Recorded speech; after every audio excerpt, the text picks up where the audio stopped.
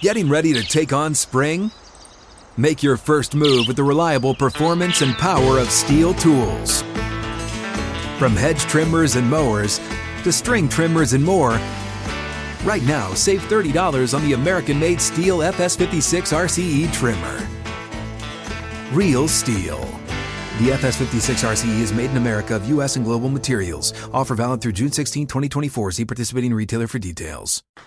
Second hour is here. Outkick 360 rolls on from the 6th and Peabody Studios with Yeehaw Beer and Old Smoky Moonshine. Glad you're with us across the Outkick Network this afternoon. NFL playoffs coming up. We're about to get into that. Bobby Carpenter joins us in 20 minutes. We'll discuss the college football playoff expansion discussion and the lack thereof, where it doesn't appear we're anywhere close to seeing expansion from the 4-team playoff. We'll get Bobby's take on that and recap a bit of what he wrote at Outkick.com. Also, Austin Price and Brent Hubbs from VolQuest.com will be with us in an hour. Looking forward to all of that. Guys, can't wait for Wild Card Weekend with the expanded playoffs in the NFL. Now 7 teams from each conference. Titans and Packers getting the bye, and it kicks off tomorrow. One big thing on every NFL game for Wild Card Weekend, starting with the 5-seed Las Vegas Raiders against the Cincinnati Bengals. The player that no one talks about for the Raiders is kicker Daniel Carlson. He kicked overtime field goals and made one of 22 yards in Week 3 to beat Miami. He hit a 33-yarder in Week 12 to beat Dallas. He hit a 47-yarder last week to beat the Chargers in overtime. He also hit a 48-yarder as time expired to beat Cleveland in Week 15. He hit a 33-yarder to beat the Colts in Week 16. The guy is clutch. The Bengals, meanwhile, back in the playoffs for the first time since 2015, and they haven't won a postseason game since 1990. And Jacob Swanson has the graphic here for the Bengals, where, Chad, you and I were on a text chain where we received this information that the last time the Bengals actually won a playoff game was 1991. And the first text message was sent in 92. Yeah, Sam Weish, right? Was the coach of that team? Well, the tweet was something like, and nobody in human history has texted a buddy about a Bengals winning a playoff game, which is amazing. Paul Brown Stadium is going to be rocking. New England against Buffalo. This is the 8:15 Eastern kickoff on NBC tomorrow.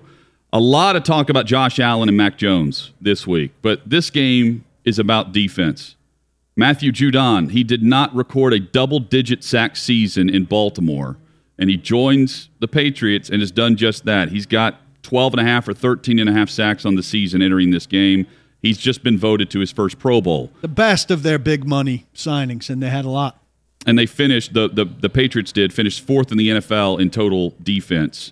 And they face Buffalo that finished the regular season 1st in scoring defense, 1st in passing defense, and 1st in total defense. It's very impressive. Sunday, Philadelphia against Tampa Bay, 1 o'clock Eastern kickoff on Fox.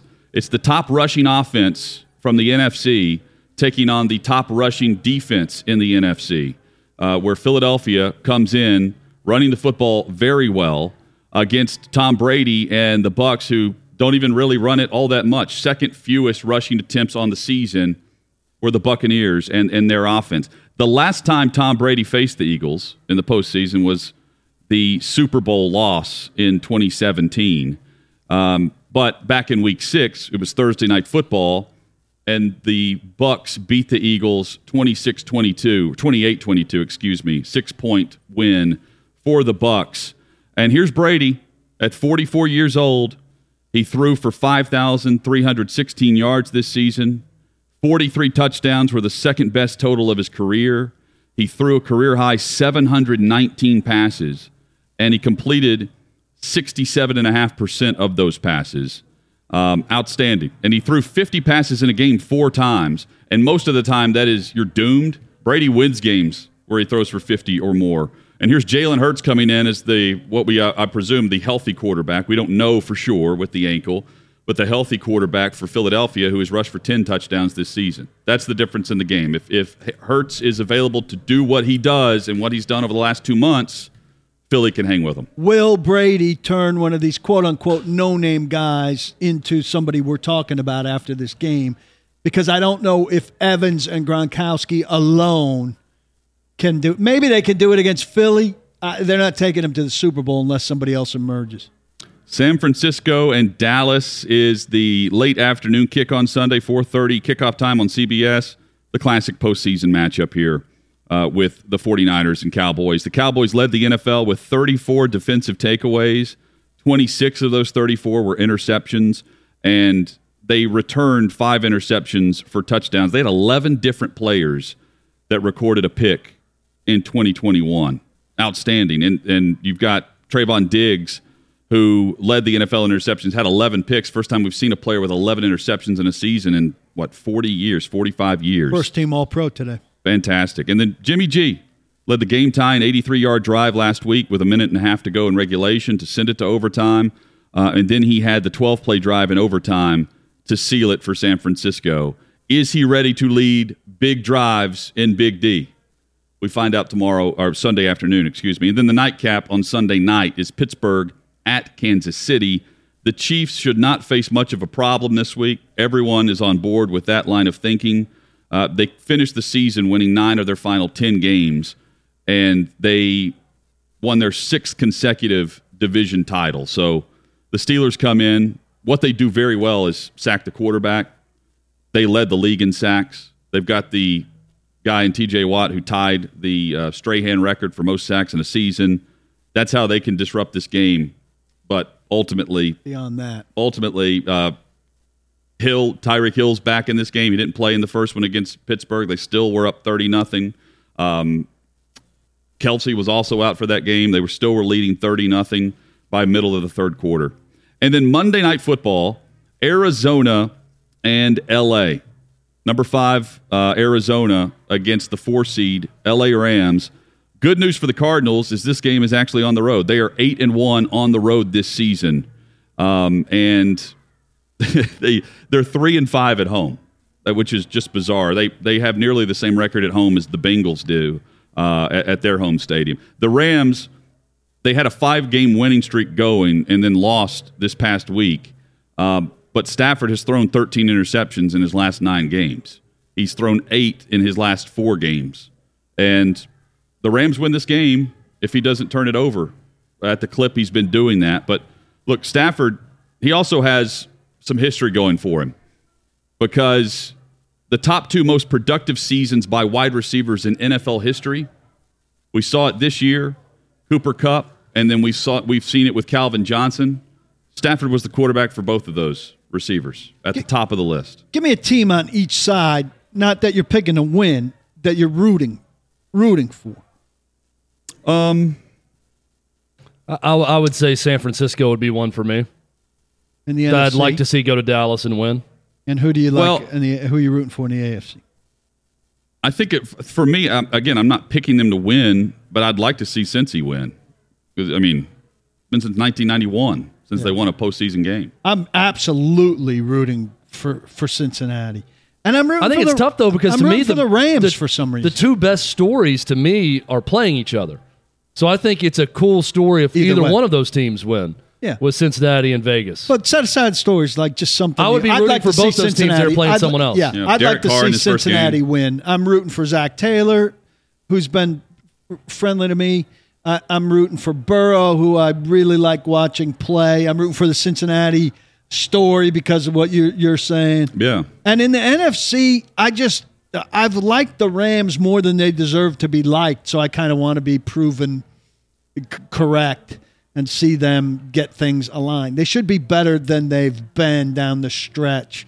I want to see them get back to what they were at their best this year. They have, they're all in. They got talent. They're all in. They've made the trades galore. That's part of it. I want people to follow the leader on the go get players over picks and all of that, and it's not going to become a trend the way I'd like it to become a trend unless the Rams do really well.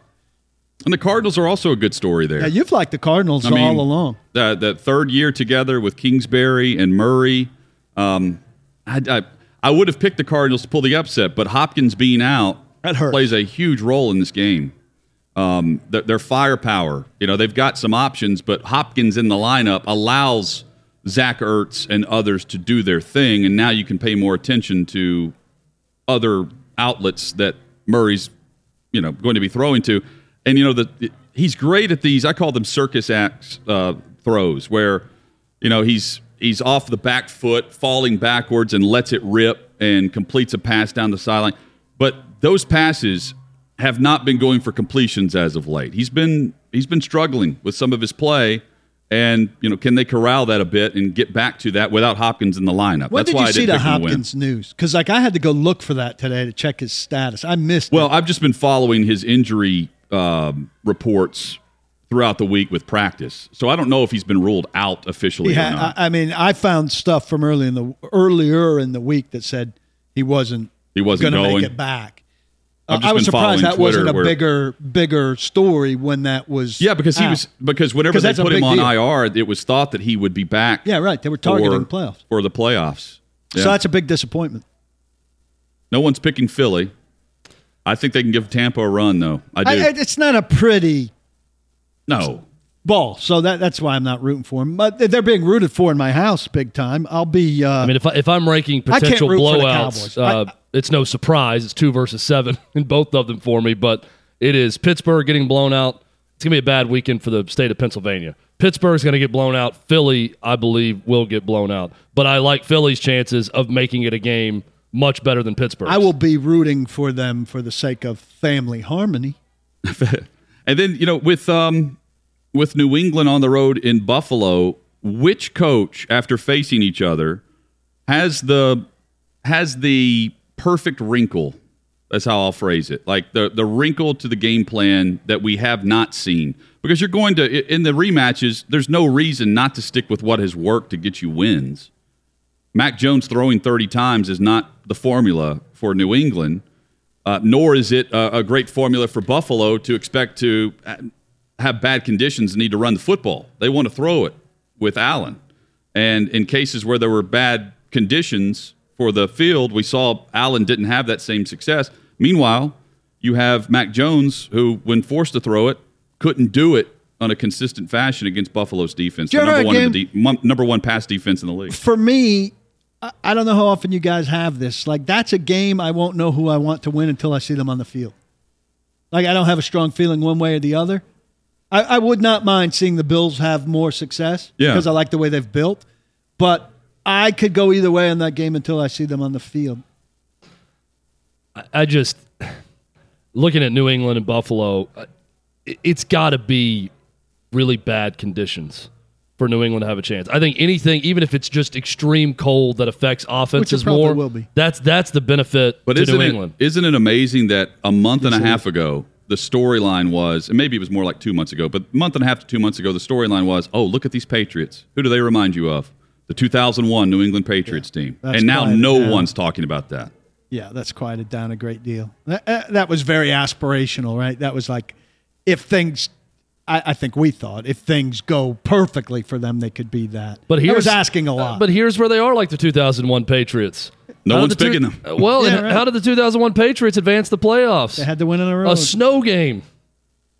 They beat the Raiders in the snow game, the Tuck Rule game. That was a home, though. They got a break in a bad weather game. I mean, I'm sitting here saying, well, in 2022, 20 years later, I guess the game was played technically in 2002. 20 years later, I'm thinking about, boy, they really need bad weather to have a chance with their quarterback against Buffalo's quarterback. And a Tuck Rule kind of call. And that way it is similar. So it's going to be around 8 degrees is the expected temperature around kickoff, and then down to 6. Regular cold, I don't think is a factor for either of those teams unless you've got sideways winds like we saw in the one game or the latest forecast I saw was like 15-mile-per-hour winds, which is nowhere close to 60, which is what they faced the last time. By the way, we touched on this yesterday. I mean, Titans earned their bye and everything. It would be cool as hell if the Titans had a home game on Sunday because I don't know if logistically and operationally, if there are 8 inches of snow in Nashville, Tennessee, if people could get to that damn game. Nashville, Tennessee is not equipped for 8 inches of snow. Yeah. Like media getting there, players getting there, Fans get it. It would be chaos in this city. There'd be cars off the side of the interstate and roads people all over the walking place. there out of desperation because they had to be there. In a ditch somewhere. Yeah. I brought this up to you guys the snow day we had in Nashville last week, looking outside thinking, what if this hit for a Titans home game one time? Just right in the middle of it. It was late in the afternoon. And I'm thinking, people in Nashville aren't getting out of the stadium. You're right. I don't know if they're going to get home. People who rely on Uber to get to and from the game. A lot of Uber drivers are home in front of the fires. It's going to be a lot of people walking to that Quality Inn right next to the stadium. Yeah, and the rate just went up a little bit, like 10 times. Paul, I understand where you're coming from. I'm so glad that we don't have to face that. No, I am this weekend. I mean, you and I would get a room the night before, probably. I guess, if we could find one. Get a room, you two. Yeah. Get a room. Well, by the way, talking about Buffalo in Western New York, I really appreciate that lack of fluctuation in their weather. It's going to be a high of 8, low of 6.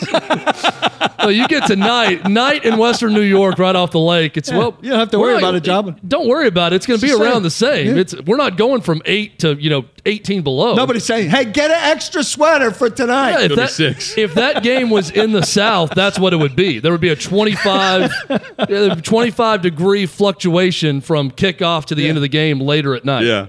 Get an extra pair of hand warmers. It's like 4 hours later, 3 hours Same later, thing. 6. Yeah. You lost a degree or two. Well, it's really changed since the sun went down. You know what? All the same. Also, I would love to know if Bart Scott's comments went rampant through the locker room of these teams this week, where he said he knew of teammates, and I'm assuming he threw this out there like he had done it, but he said guys across the league would do it in my day of popping Viagra to get the blood flow going prior to a game where it's going to be extremely cold. And I wonder, it makes sense. I wonder if these guys heard about this and immediately placed their order. Well, the thing is, I mean, let's be candid about this. So it gets blood flow to your hands and feet, which is a good thing for being able to play in the cold. But nobody talked about what it's like to play a 60-minute game with an erection. Well, which is 4 hours or more, which is less time. That's longer than what the NFL wants this game to be, which is 3 hours and 10 minutes. I'm home. Just imagine that on the injury report. That's why someone couldn't go. Viagra fail. Viagra related. Viagra success. It's a blood flow. It's a non-virus related illness. And trying to explain what it is, it's a lower extremity situation. Situation or injury? A situation. Blood flow. Non-COVID, non-virus related. It's medicine induced. Even better. Trying to lead to it without saying exactly what it is. Even better. Imagine Belichick being asked about said condition. Yeah. And then what do you do about the cup? Your cup doesn't fit anymore. Oh, just again, I guarantee you there are guys who are doing it. Well, I would think so too. And Belichick is of an age that maybe he's got something to loan out to his players. Also, who knows? I mean, whatever it takes to win. Also, I don't know if you guys saw this week, but Coach K didn't coach a game at Wake Forest because he was sick, and now we have to. The designation was he is out with a non-COVID related virus.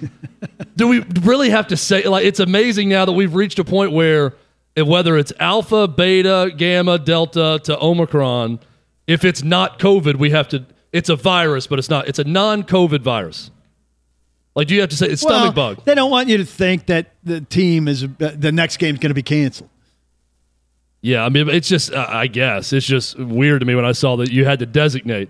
Don't worry, it's non-COVID virus. It's a separate virus. Hit us up on Twitter at Outkick360. We discuss college football with Bobby Carpenter of Outkick.com. He's about to join us, and we'll get into his column, his piece at Outkick.com, and his take on the expansion of college football's playoff. We know what's going to happen. The question is when, and we know it's not going to happen this offseason. We'll get his take as to why, and if he has the same type of concerns that some of these other conferences and commissioners are having, or if he's on board with us where it's like, let's expand, let's get to 12, and let's go big. Bobby Carpenter next on Outkick 360. We are live from 6th and Peabody, downtown Nashville, Tennessee, with Chad Withrow and Paul Kaharski. I'm Jonathan Hutton. We're with Yeehaw Beer and Old Smoky Moonshine, the distillery, the brewery here on site, along with a gift shop where you can come buy moonshine, and they've got every flavor imaginable. I'll just say that. Chad, I was about to look out and try to go through them, but I'm looking out here at the Blue Flame. They've got blackberry. They have your white lightning. They've got it all out here, and it goes on for it is 100 yards. Kaleidoscope of moonshine. I mean, every color you can imagine, every flavor, they've got you covered. Whatever your taste buds demand, they've got it here at 6th and Peabody. Come check it out. Bobby Carpenter's going to check out 6th and Peabody soon. I believe he's coming to town maybe for some of the NFL playoff games, especially if the Titans are hosting the AFC Championship game. He is our college football contributor at Outkick.com. Of course, played with the Dallas Cowboys as well. Bobby, hope you're doing well. I'm doing great, man. I mean, hopefully Tennessee can sit back this weekend, relax, see their opponent next week, get a win, and then I'll be down there with you guys so we can taste some of that delicious moonshine. Absolutely. We'll get the tasty ready. Hey, we're going to talk college football in a moment. What's your favorite game of the weekend across the NFL? Ooh, my goodness. That is tough because you've got, being an Ohio guy, loving Joe Burrow, Cincinnati not winning a playoff game for 31 years. I mean, they're essentially like the Georgia Bulldogs right now of the NFL. They've been close. They've had good teams. They haven't pulled one out. You've got the Patriots and Bills rematch, which is going to be great. My guy, Matty Stafford out in Los Angeles taking on the Cards. Hopefully maybe Georgia winning the national championship will help him get over the playoff hump a little bit. Those are three that I really like. But if you force me to pick one, it's probably has to be the opener with Joe Burrow and the Cincinnati Bengals. You have that AFC Championship game ticket in hand? Or are you waiting to see how the market goes? You connected? How's that working? Listen, Coach, I'm going to give Mike a call. Braves, we're going to get that thing straightened out. I mean, hopefully maybe a sideline pass if he wants to get me a headset to help out, just so I can hear him curse in my ear and yell at me the whole time. Yeah, I'd be game for that as well. Bobby, we've been discussing it feels like for months, and it really has been, the college football playoff expansion, and could we get it to 12 teams? And I know that's what the SEC wants. That if the SEC wants it, ESPN is all on board with that as well, with the contract that's going to expire after the 2025 season. What are your overall thoughts on expanding the playoff based on what we've seen so far? And what are your thoughts on commissioners who are against this, saying that, we're going to sit back and wait instead of expanding anything right now? Well, I think everybody's for it. And, I believe Bowlesby, there's a couple of commissioners that came out, like everybody's for expanding the playoffs. Like if there's one conference that really shouldn't be for it, it would be the SEC because, they've gotten 2 teams in. I don't think any other conference has done that to this point. So they've gotten 2 teams in multiple times. They had all SEC national championships. So it's like, why should they want to add anybody? And so you look at this from the Pac-12, I wanted to expand. The Big Ten, they get 1 team in most years. That would probably mean a second, potentially third team for them if they could go to that 12-game format. You're getting a group of 5 school in. You're getting a Big 12 school in. You're going to get an ACC school, maybe 2 in. And so I think it works for a lot of people. What I think everybody's sitting here trying to hold them hostage to is the parameters of which the 12-team expands. And is it conference champions? Is it the highest ranked team in the conference for auto bids? How does that all work out? And, do you want to see, and this is what I struggle with, guys, when I'm sitting here looking at this, is I love the conference championship games. In basketball, it's great because they mean something. In football, it's like, all right, if you're, an 8-4 team from, one half of the division that may not be very good, if you win, like you're still not getting in. The team that loses probably still is. So I would almost like to see that. But then the problem with it is you get a little bit what college basketball has where you're probably not getting the truest champion. And so I want to make sure the best teams are getting in while still trying to balance making all these games mean something. Because if not, like, why are we playing the conference championship games? I mean, outside of money, everybody acknowledges that. Like, that's a big piece of it. But outside, like, why are we going to play them? And so I think that some of these schools are trying to hold, or conferences rather, are trying to build the parameters around it. And I frankly, honestly think that they want to probably try to cap the number of schools at maybe 4, maybe 3 or 4. I have no idea. And this is just speculation of what these guys' motives are, because I don't think anyone wants to see the SEC getting 5 teams in. They could probably handle 3, potentially 4.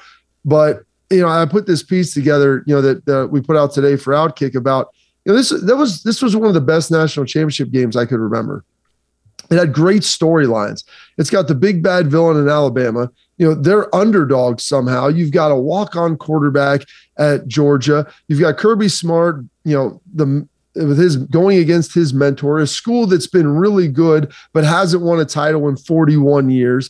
And the rate in a great game that ultimately came from it, and the ratings weren't reflective of that. Like, it was the second lowest rated championship game in the last 16 years, and second only to last year, which was COVID. It was a stale season. There were no fans.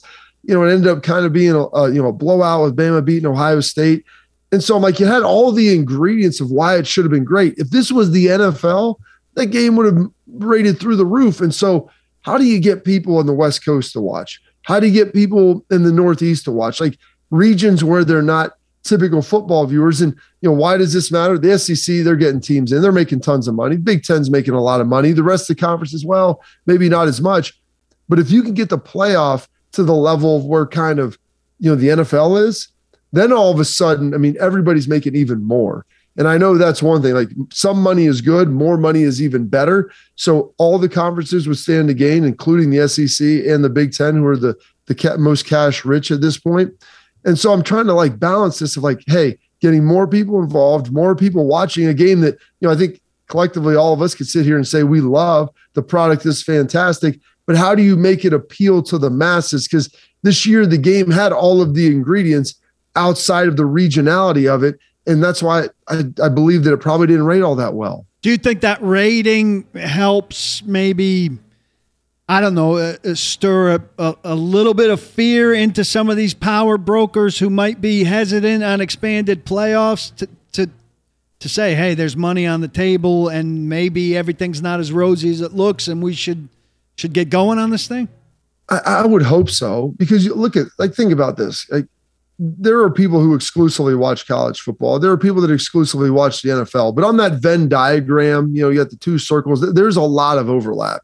There's a large percentage of it. The NFL was up 10% this year. It had 91 of the top 100 rated telecasts in all of television. It is as powerful as ever. And so with that, it's hey, how can college football get a little bit of a slice? So I hope that people are looking at this and understanding, hey, we can concede some things, but a rising tide will ultimately lift all ships. So I think people are trying to play tough, but nobody wants to wait that long. It appears that that's going to be the case.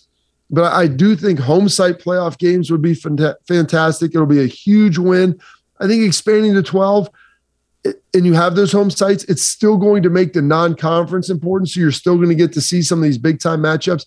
And that's what people love about college football. So hopefully this will bring it back to being a national game again, where people from all over the coast can watch it.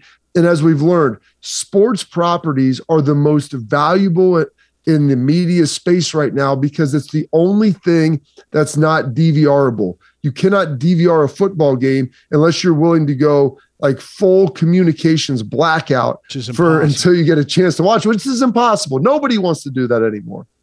Well, and since we're talking about, improvements to the game and the game that we love, and how do you keep people and get more people on board loving it, not being a regional game obviously is one of them.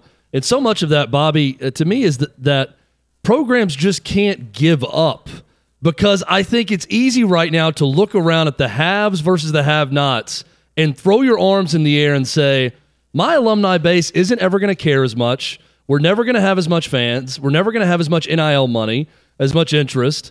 We're just never going to be able to really compete. So why should we even care? It's resisting that urge, and also following what Nick Saban and Kirby Smart said about the need for some sort of regulatory body over NIL.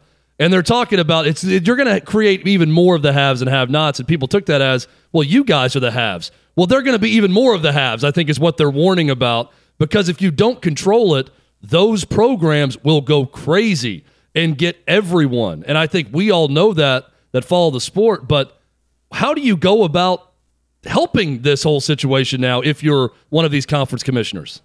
Well, Nick Saban, for being, we talk, you always talk about, old guys never wanting to change. You can't teach an old dog new tricks. Well, Nick Saban has adapted as well as anybody in the college football and even football game over the last 15 years. He has changed his approach from being a defensive guy who, as a quarterback who's a game manager, not running the up-tempo offense, running the football. And then all of a sudden he realized, hey, and he came out and he had warning shots with that too. If this is the type of football we want, okay, I'm not for it. But all of a sudden he changed, and then you watched his offenses, his receivers, and how great they were. It took a year or two, and then bam, they took off like a rocket ship. I think Nick Saban is warning, what type of game do you want to have? Because I do believe this. I think Nick Saban wants what's best for college football. I do think that he wants a healthy game. And so him saying those things, I think he's saying, hey, we have to figure out some national regulation because and whether that, and everybody acts like it has to be done by Congress. The conferences could get together and say, hey, this is what we want to do. The state legislations will follow that. There'll be legislatures that will say, okay, this is the rules now. We'll adapt our legislation to make sure that fits because we want to be able to compete. We want to be able to do it in a fair way. So, hey, these are the guidelines. This is how it's going to work. And everybody can adhere to the same thing because Nick's seeing what they're doing at A&M. He's seeing what's happening in Texas. All right, if this is what it is where, hey, every player comes in, they get this stipend, they get that. Hey, our big time guys are making this. I don't know how it looks. I'm not exactly certain. And if you want to give me Mark Emmert's job and pay me $3 million a year, I will sit down at a desk and I will call people and I will figure out a solution. But until I'm making that much money like Mark Emmert is, I'm not going to do it. But there is a way to get it done. And Nick knows it. And so he wants to make sure that the game is healthy, that people still care about the game on the West Coast, that they care about it in these other regions, and people aren't giving up and making sure hey, we can still recruit, we can get some good players. It won't be so asymmetrical that hey, it's already a foregone conclusion. We had 2 new teams in the playoff this year that had never been there in a group of 5 school. That should have brought some excitement to the playoff. And I felt like it did for just a moment. And then it kind of obviously dissipated, and I'm not going to sit here. Here's the problem in society, guys. Everybody wants to crush down the top to say that's how we need to make it better. That goes in sports, that goes in the economy, it goes in everything else. How about this?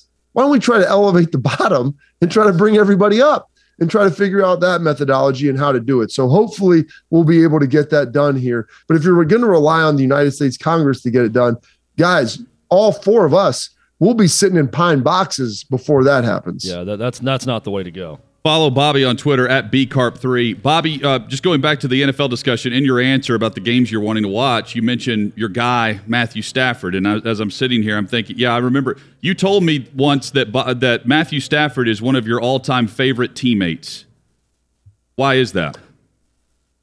Because he kind of embodies everything, that you want to see. He's a kid from Dallas, so I think he never fully told me this, but I think he really enjoyed watching Romo, play when he was younger. And, I told him this when I got there. I'm like, man, Tony had a quick release. You're right there with him, but you probably actually have a stronger arm. He may be a little more elusive, but you possess a lot of the qualities. And one of the other great things is Matt is a great leader because, he does everything that it takes to be successful, but he also doesn't separate himself from his teammates, which is something Tom Brady does too. Being able to be one of the guys. Because when you're a quarterback, you're a different cat. You get all the great stuff with it. You get the TV deals, when you're in college, you get the best looking girls, all these different things, but you have to still remain connected. And Matt is one of the guys through and through. He's supremely talented and he's just somewhat you'll love to hang out with. And so he's an easy guy for me to cheer for. And I want him more than anything else to be able to have success and to have the success that I think he deserves. They're right there now with the Rams, and hopefully him and OBJ can kind of get everything sorted out. They've got Cooper Kupp. Their defense is built to be able to get it done. So I want to see those guys have the type of success that he really deserves, because I think Matty, outside of a nice playoff run, has everything on his resume that you're looking for a quarterback. Bobby, got a question for you on Twitter. Joe asks, what do you think about Ryan Day's interest in the NFL? Do you feel like that some of these rumors about Ryan Day maybe looking around at NFL jobs, are they legit? So it's an interesting question. Ryan obviously has experience in the NFL, and any coach that does in college that has had that experience. People always wonder, do you want to get back there? And it always comes back to this question, and I was talking to Dan on Don't At Me about this. And it's like, what's your why? Some people's why, like, hey, if I'm a coach, I want to coach at the highest level and be the very best. Some coach, like, I want to be the best compensated. Other people, like, hey, you know what? I look at this a little bit more holistically. Am I getting to do what I love? Can I achieve my goals? And am I getting compensated, at my fair market value for that? And so Ryan, they need to give him a pay bump at Ohio State. That needs to happen. But his kids are all about my kid's age. He moved around a ton in the NFL. I'm not saying that he won't go to the NFL because I think that's very real. He has experience and he's going to be desired. But I think at this point, like this year for the future years, I think that he's pretty content where he's at. He's insanely competitive. He comes off as an incredibly nice guy because he is, but I don't think he is ready to leave after losing, to Jim Harbaugh up at Michigan, not making the Big Ten championship game, not getting into the college football playoff.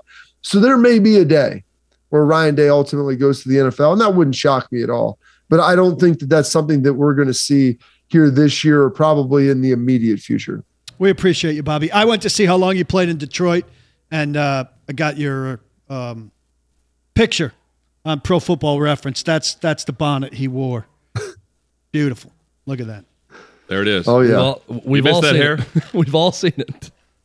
The long hair of Bobby Carpenter. Listen, I can donate. If you guys are looking for some of that hair, I mean, I could maybe grow a little back. We could make a nice little wig for you, whatever it is. God knows I need it. We love you, brother. Thanks. Appreciate you, man. Thank you, guys. Thanks, Bobby. Bobby Carpenter. Follow him on Twitter at bcarp3 is where you can find that. Coming up, we get into the story that Erin Andrews and Carissa Thompson told about making up their sideline reports based on faulty or bad information that the coach was giving them. That's next on Outkick 360. So Erin Andrews and Carissa Thompson, two well-known sideline reporters, hosts, on a podcast, I believe with Jay Cutler, they were discussing what they do on the sideline when a coach isn't giving them great information coming out of halftime is what I'm presuming here. We're going to hear the audio in just a moment. This was through Barrett Sports Media where I first read this, and it was through Chad. I believe you shared it with us this morning. Actually, David Reed. David shared it. Thank you. And Reed has more information on the podcast and exactly what audio we're about to hear. So this is from the Calm Down with Erin and Carissa. This is the name of the podcast. And they describe this as a text chain put into a podcast. The things that you say when you think no one else is listening, and that would really describe a conversation like this from two journalists, maybe? I'll never forget this, you guys. I was covering every Lions game because I was a baby reporter and got all shit games. And it was the year that they fucking 0-16. And Rod Marinelli at halftime, I was like, "Oh, coach, what adjustments are you going to make at halftime?" He goes, "That's a great perfume you're wearing." I was like, "Oh, fuck." I was like, this isn't going to work. I'm like, all right, I got to make up a report. I'm not kidding. I made up a report. I've done that too for a coach that I didn't want to throw under the bus because he was telling me all the wrong stuff. Dude, hey, attention. We can make up reports. They're boasting about it. First off, you can't make up a report. Secondly, when you make up a report, you can't boast about making up a report. They have producers who are in their ear during the whole thing. So if Rod Marinelli, his comment to you is, "Boy, your perfume smells nice," you say to the producer, "What do I do here? He gave me nothing." Hopefully the producer's a pro, since you clearly aren't, and the producer tells you. But the way you end this in one fell swoop is you say, "Well, I tried to ask Rod Marinelli about his halftime adjustments, and all he wanted to talk about was my perfume." Boom! It never happens again. Never. I'm not for like burying someone, if you don't want to bury them. But I also don't think there's a need to make up a report because sideline reporters get access throughout the week. Right. So they have production meetings. They've talked to them before the game. You could easily go back to any note with a discussion you had with a coach. I mean, I understand you don't want to say exactly what the coach said if they commented on your perfume. I can understand not wanting to say that. But you could say, talking to Coach Marinelli earlier in the week, and we talked about the need to come out faster in the second. There's a lot of things you could say that you don't have to make up based on previous conversations or based on your own research of that game, I would think. Agree entirely. Also, if you don't want to completely throw under the bus, which is what I would do, after that game, you go to the PR guy and you say, I put up with him talking about my perfume one time. His obligation is beyond that. Next time he doesn't cooperate with me, I will throw him under the bus. I guarantee you he doesn't do it again. But look, instead you're giggling about it with your buddies. I don't understand it. To be fair to the podcast, because I've not heard the entire podcast, and I'll go back and listen to it at some point, so I don't know the fullness of the discussion or if anything was said afterwards. I find it odd that Erin Andrews is the arbiter of what the right stuff is from a coach. Do you understand what I'm saying? She knows what the wrong stuff is from a coach. Yeah, I can get that. And I wonder you've been in this situation. What's not interviewed necessarily coming into or out of halftime, but you're familiar with the world. Well, and I think I'm familiar with how the NFL responds and how teams respond whenever you give certain information out or what they don't want out. You would be too, Paul. How did the Titans react whenever you reported the three blind mice comment? That was Wyatt that was reported on the sideline? They took away access. Yeah. So did they do anything to Jerry Gray? No. No, Jerry Gray got cuddled like a little baby. And the league didn't either. So I think there is some. But you don't have to make something up. No. You don't have to make something up. Right. But it's not like you pass along literally everything you hear on the sideline or any comment from a coach. I want to know, I guess, to what Erin Andrews is saying, I'd like to know what an example of the wrong stuff. Carissa Thompson gave an example about a comment about her perfume. That's a good example of the wrong. What is the wrong stuff? Is it, we see this with local news where you're just trying to get a soundbite you're trying to create. I just want the coach to say this about working hard in the second half and getting on to him in the lock. If it's not what you wanted exactly, that's not necessarily the wrong stuff. But is he saying that we're seeing a lot of cover two when actually they're playing man? No, I mean... Is that what she's saying? You know what this halftime... I mean... It's all cliche. Here's where I am thankful. I would rather hear a made-up report than listen to a halftime interview with a coach. But it gives us nothing. That is my point. It's not like... But they're not talking cover two. Exactly. So what is the wrong stuff? Because the wrong stuff would me to be the coach is saying all the wrong stuff like he's giving away his game plan, which we know is not happening. So what is the wrong stuff? The funny thing is, I just want an example from that. Is all I'm saying. Just like Carissa Thompson. I don't want made up stuff. This sounds like it's right in tune with what they want the podcast to be. But later on, it's like Jay Cutler of all people is like trying to bail them out. Like realizes maybe you're saying something you shouldn't say. So he says, "Well, what do you expect him to say in a situation like that when they're 0-16? Do you expect him just to say we suck?" Like he was trying to bail them out of this conversation. He recognized maybe this isn't the thing that you say out loud. Well, and Jay Cutler also, I read with the quotes, had a good point about there's just sometimes I can't win with saying what I want to say. Yeah, he said the receiver fell down. The question that he hated the most is, why did you throw that pass on the interception? And I can't say, well, the receiver fell down, that's why I was intercepted. Or the guy ran the wrong route. Well, then I'm a jerk for throwing a teammate under the bus in that point. So I don't like that question because, well, you saw what happened.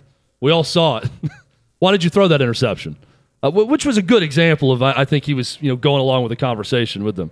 Anyways, it was interesting what Reed threw away. I don't think if you're in, a sideline reporter is not real high on the journalistic pecking order, but it still qualifies. And anybody saying they made up stuff, it doesn't sound very good. No, absolutely not. And I agree with that. I would also say that there is not much digging that goes on during these games because the NFL and the access, these teams want less, not more. Yeah, it comes from where Chad's talking about. Production meetings. They're in the production meetings. It's much more difficult to get information now with team to team than what it was when they would have started with Fox. At least that's my perception of it. With my time, and Paul, you as well. We'll get into some headlines of the day coming up on Outkick 360.